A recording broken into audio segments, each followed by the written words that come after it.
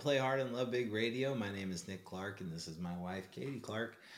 Play Hard and Love Big Radio is the official podcast of Spotted Dog Yoga and SUP, based out of Folsom, California. Check us out at spotteddogyoga.com. Play Hard and Love Big Radio is dedicated to bringing you the inspiring people and the inspiring stories that are meant to help you connect to your center so you can live a more purposeful and passionate life. And we teach yoga for a living. That's what you and I do. And today we're going to talk about how people get injured in yoga. Yes. And we've been teaching for a long time and practicing for a long time. And we've done a lot of training. So we have some experience and we have some knowledge here. Yeah, we've seen about all. And not that everything that we're going to say here is the way or right or wrong or whatever, but just a little insight. So first of all, I think when you're speaking about, first of all, in terms of yoga injury, I think it's important to distinguish the difference between, like, if you're new to yoga and or maybe like even new to exercise or consistent exercise, the difference between the sensations and soreness that you might have from using muscles that you haven't used and you're building strength, and then like actual injury, which is sharp pain, biofeedback from your body saying like, this is not right, this doesn't feel good. And then the other thing I think it's important to say initially at the beginning here is that a lot of yoga injuries are something that happens over time from doing the same movements in a way that doesn't work for your body. So it's a progression, I think, mostly. Right, like a little alignment adjustment goes a long way. Yeah, and common ones are wrists, shoulders. Those are, I think, the two most common that I get asked about. Yeah. Or have been asked about. And a lot of times people come into yoga with back injuries, but also people can injure their back in yoga too. You can injure any part of your body in yoga, but I think those are probably, So back, shoulder, wrist are probably the most common things that people talk about in terms of injury. So what do you have to say about all that? I just think that a main reason why people get injured is that they don't take the time to learn the practice before pushing themselves in the practice. They typically, from what I've seen, is that people will come and they'll sign up for an introductory offer at a studio and they push themselves way too hard without really understanding how to align their body, without understanding how to breathe, and they don't take the time to slow down and really move at their own pace, right? If you move from your own pace and you move from where you are, whether that be a beginner or someone who's more advanced, then you're moving from exactly where you're supposed to be. But if you're moving at a pace that someone who's been coming for 2 or 3 years is moving at, and your body's not ready for it and prepared for it, then ultimately what can happen is you can injure yourself. So I'm always a big fan of people signing up for beginner series programs, for 40 Days to Personal Revolution programs, for the Awaken training program as beginners, because it really helps them set up a strong foundation in understanding alignment, understanding how to breathe, how to use their eyes, how to activate their muscles, how to move their body, and how to stay present and aware so that they can make shifts in their practice as they go without just trying to struggle through it all the time, but more with the perspective of taking care of themselves for the long term. Yeah, like having it in your mind that yoga is a lifelong practice. It's not, it's a lifestyle kind of, because a lot of the things that you do on your yoga mat can translate off the mat and create some really big transformation if you're sticking with it for the long haul. And that's the hope. And what comes to mind when you say that is just a really simple pose that I think people often think they have to do right away. That's happens a lot in our practice is upward dog, and people seeing other people do upward dog. And there are other options like cobra pose or just skipping the upward dog and going to downward dog. Doing upward dog incorrectly, and I say incorrectly in the sense of alignment. Like there's every person's body is different, so it's not going to look the same in people's bodies, but just not having the proper alignment and doing upward dog a lot over even just that 30-day initial period, you could really cause injury in your wrists or shoulders or back. That pose actually, you could injure yourself in any one of those three that we mentioned at the beginning. And so, yeah, that's just what comes to mind for me when you say that. And I think it's important to understand, at least in the type of yoga practice that we teach, that it's based on how it feels. Like you shouldn't be looking around at other people and trying to match what they're doing so much as feeling in your body, does that feel okay? And then if it doesn't, even just asking the teacher after class, like, what is something else that I can do for upward dog? And the teacher would take the time to show you cobra or just explain to you that you can just skip upward dog if that doesn't work for you. So that's just one example that comes to mind in what you're saying. I think my two main things in terms of injury are, the first one is hands and feet. So in our practice that we teach, the Baptiste yoga practice, we teach the 5 pillars. So Nick already mentioned gaze. He's talked about using your eyes properly, and then breath. The third pillar is foundation, and that has to do with your hands, feet, and core. And if your hands and feet aren't active, then your core is not. So what happens, and what I see so much when I'm teaching, is people's hands and feet just loose.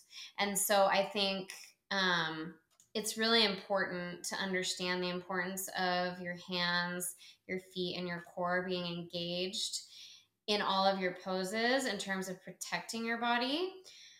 And then the second piece of that is, which kind of ties into this, but it's a little bit different, is just body engagement, body integration. So aside from just your hands, feet, and core being active in your poses, you want to have like your whole body engaged. And we do talk about keeping softness in your joints, but in terms of like muscular action, you want to be engaging your muscles, pull your muscles to your bones. And those are the kinds of actions that can really help protect your body and prevent injury. The thing that you just said about muscular action, right, with that is, so there's anatomical alignment, which is your alignment of your bones. And we work on, in our bigger programs and even in our hour-long classes, we work on teaching what's called true north alignment. True north alignment is learning how to make little adjustments through your body using your bones to bring your bones into a place where your body is working most efficient way possible. Yeah, it's like optimal alignment. Optimal alignment, yeah, true north alignment, and that's more with the movement of bones. And then what you're speaking to is more muscular alignment. So muscular alignment allows you to hold those bones into place. So you create the adjustments with the bones to bring yourself into optimal alignment.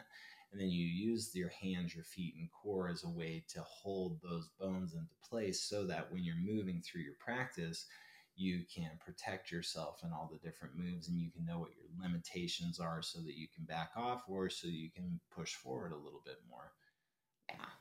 Yeah, and true north alignment is so amazing. There's, I think 16 practices, starting from the feet going all the way up the body. But true north alignment, like one little shift, I think of one that really has helped me and one that I think has helped a lot of folks is has to do with the pelvis. And so many people having their pelvis like untucked, if you will. So the cue that we use is lift the front of your pelvis up towards your belly button. And if you don't do that, like if you're not lifting the front of your pelvis up to your belly button, that can create back pain. from yoga. And in fact, we have someone in our Awaken training who like quit doing yoga for many years because of back pain, and just signed up for our training. It's great to see her again, but she did comment that just that one little movement of lift the front of your pelvis up, her yoga practice feels totally different. And she's not having that back pain. And so it's like, they're very subtle things. And it does take work. You have to constantly move your body. It's like, I call it always like a little dance. You're like, you shift one thing and then something else goes out of alignment, and then you shift another thing. But you're constantly doing this dance to get your body into alignment. But when you do that over and over, you learn it, and it becomes kind of like muscle memory in a sense. Mm-hmm. And then once you have that, that's when, going back to what you said at the beginning, that's when you can start to expand your practice, expand your poses, look for those more challenging things, because you have that alignment in place, you have that foundation, and then your body, you have body awareness. So then, like if you do try something and it doesn't work, you're like, oh, not ready for that yet. But that versus like forcing it, struggling through it, trying to do it just because you see someone else doing it in the classroom. So yeah. I feel like an overlying theme here is consistency. Mm-hmm. Consistency can be detrimental if you're consistently doing an activity like yoga out of alignment. Mm-hmm. Then you're going to create that habitual movement that ultimately could lead to a injury. Where if you're consistently working on creating proper alignment, then over time, sticking with your practice and coming week in and week out, you actually create an alignment that helps you get more back to a place where you were when you were born, when you weren't out of alignment, when you didn't have like all the different experiences that impact your body, or the different injuries that you've had up to this point in your life. So consistency is incredibly important on a micro level like that, but then on a bigger level, it's another way that people get injured doing yoga is not being consistent enough in it. It's no different than any other sport, right? If you just show up once a week or once a month and you push really, really hard, and then you don't come back for another week or another month and you do it again, then your body is not in the rhythm. You can actually really hurt yourself by not being consistent. Yeah, and it's like that in life too. Like, you know, we can translate anything that we talk about on the yoga mat into life, but I think being inconsistent in anything in life can cause problems. So it's really important to look at your habits. It's really important to look at, what habits do you want? What are healthy habits? What are habits that make you feel good? What habits are things that make you feel not good, things that are detrimental to your health, things that are causing you to be tired, causing you to have no energy, all that type of stuff, and really look at your life and make those shifts. But definitely being consistent in your yoga practice, whether it's twice a week consistently or 4 times a week consistently, whatever that number is per week, but that you're consistent with it, and then consistent in the other areas of your life. I think that's what makes the biggest difference in trying to have these shifts happen. The positive shifts that we want to have happen. Yeah, and people got to get out of their own way too, and not, I don't know if I would use the word ego, but it is kind of like let go of your ego, or letting go of you thinking that you need to be doing it a certain way, like letting go of that kind of stuff, and just allow yourself to be a beginner. All the time. All the time. And everywhere in life, everywhere. It's so important. I was just in the archery store the other day, and when I walked in, it was similar to when I first started fishing. I walked in and I didn't know anything, and my initial feeling was kind of like out of place, like, oh, I wonder if these people can just tell by the way that I walked in here that I don't know what I'm talking about, and I don't know what I'm doing, right? And then the man that was helping me look at some different things, he was like, are you new to this? Like, he could probably just tell that I was like, didn't know much about the sport. And it just made me feel really comfortable. And then he started asking me questions, and I started asking him questions, and it created a dialogue that actually is going to help me improve in that sport and understanding of that sport. And it's the same with yoga or anything. You have to be willing to Just go in, be a beginner, ask questions, look around, observe what other people are doing, look at the different programs that are offered so that you, if you really want to do something, you really want to do it long term, that you invest in it and you put yourself in it, not in a half-ass way, but in a full-fledged way so that you can actually learn it and protect your body and do it for a long time. And then ultimately what you'll do is you'll get the maximum benefits of yoga, which are what we know to be true is like the mental benefits and the clarity and the peace of mind and those things. Well, I think that happens right away, but I think it takes a while to be aware that it's happening. You have to stay consistent with it. I think anybody that leaves a yoga class feels that kind of like yoga, what do you call it? Like a yoga high, yoga buzz, whatever. You feel good. Okay. So, but you don't know why really, but then like the longer you do it, you kind of start to understand why. But the other thing I wanted to touch on based on what you said is just like, I think what it is like owning being new. Yeah. Like, it's okay. And like, even if you've been practicing for 2 years, like being willing to be new still, like you don't know everything. I don't know everything. I've been practicing for like 15 years. I still am learning things. When I was pregnant, I had to do my practice completely differently. And it was like such a day-to-day thing where one day something would feel fine, the next day it wouldn't. Like I was frustrated initially with not being able to do how I perceive I should be doing things. But when I own just, okay, it's just showing up, what is available for me today, and doing it that way, then I was able to really feel good. And I think it's like that for anybody because your body changes so much day to day. And through the course of your life, especially if the practice is lifelong for you, it's going to be completely different when you're in your 30s than when you're in your 60s. So I think just owning where you are, like you even said at the beginning, just like being where you are, being willing to do that, not worrying about it looking a certain way. And ultimately, if you have that foundation that we talked about earlier, you'll be set. Yep.